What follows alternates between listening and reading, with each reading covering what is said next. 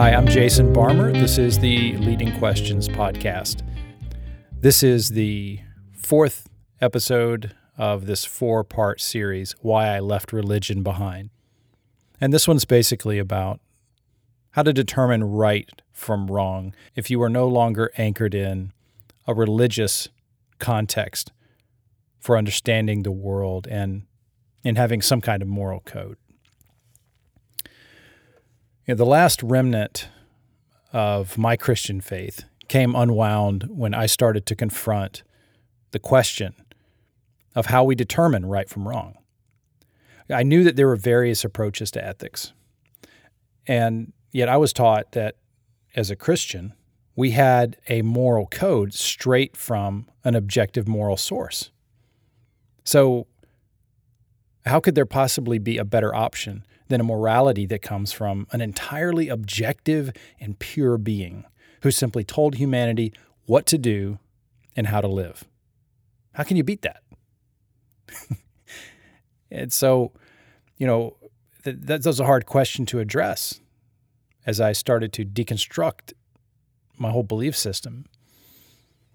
In my previous podcast episode, I described the story from the book The Brothers Karamazov, where Ivan tries to reconcile the suffering of the world with what he had been taught about God. His eventual conclusion was that there could not be a God, but once he reached that conclusion, he couldn't establish any basis for living morally.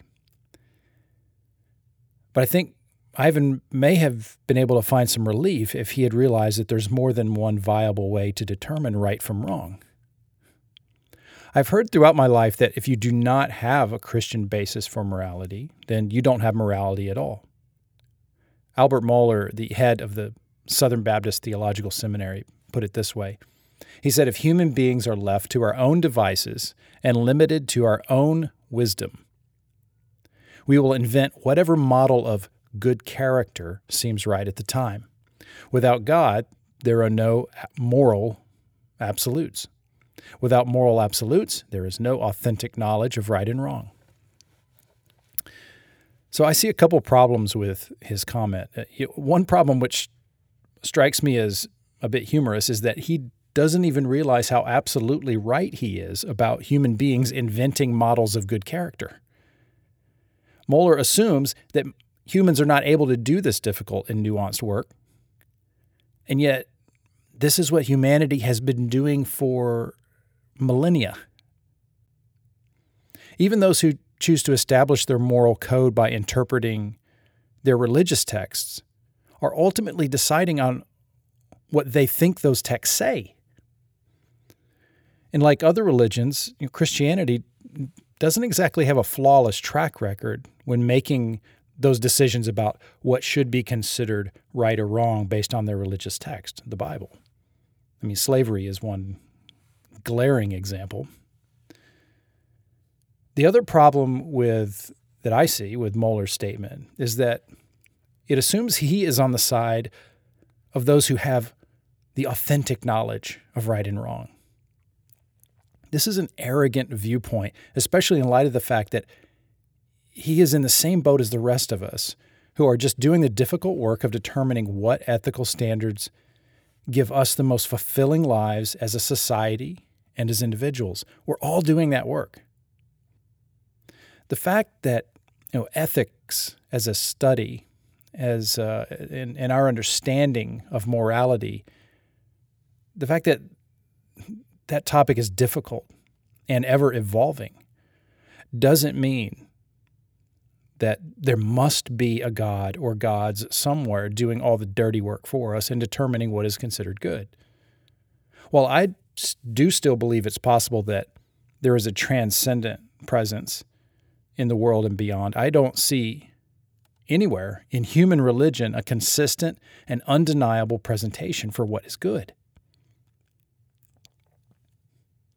So whether you are religious or not, everyone has to wrestle with difficult issues and make the final determination about what we believe is right or wrong. Christianity and religion in general can provide some support in that effort. But that effort's not dependent upon religion. And it's not dependent upon a theistic viewpoint. One of the most comforting things about Judeo-Christian ethics is that in one sense, it's a lot easier. There's an authoritative being who tells you what you should and should not do. And there is no urgency to wrestle over the nuanced and difficult ethical issues that every culture faces. Just do what the Bible says. However, when you consider the fact that Christianity is not the only religion believing in some kind of transcendent authority, it starts to get a little complicated. And when you consider the fact that within each religion there are differing ways to view sacred teachings and traditions, it gets even more complicated.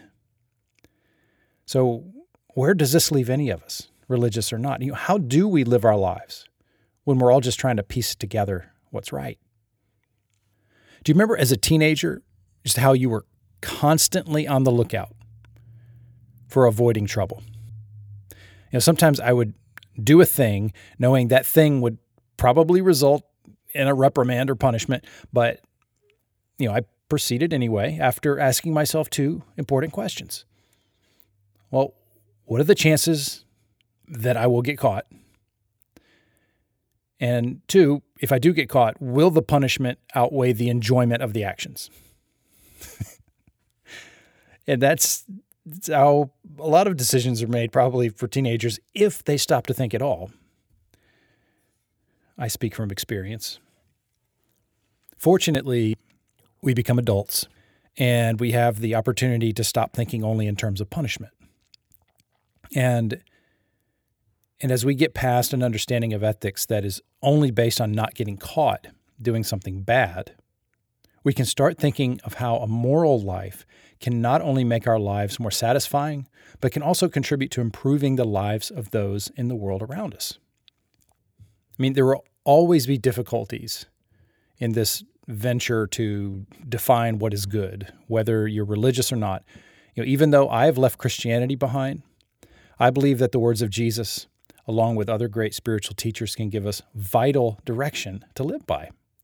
And I don't think we can live consistently satisfying and fulfilling lives without an intentional effort to define what is good for ourselves and for humanity at large.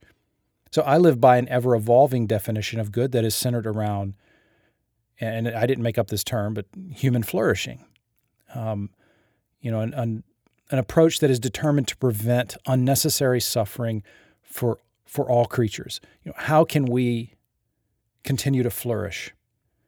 So is this a perfect, comprehensive credo? Of course not. It's more of a center axle for the wheel, supporting the spokes.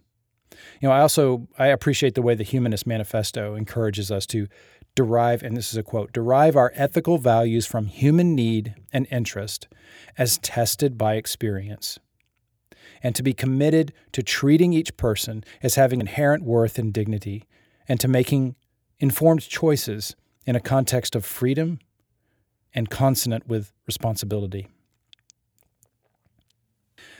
As a final thought on this, I want to agree with those who say that basing your morality on religious beliefs will give you an incentive to behave in a certain way, and that the end result can be good.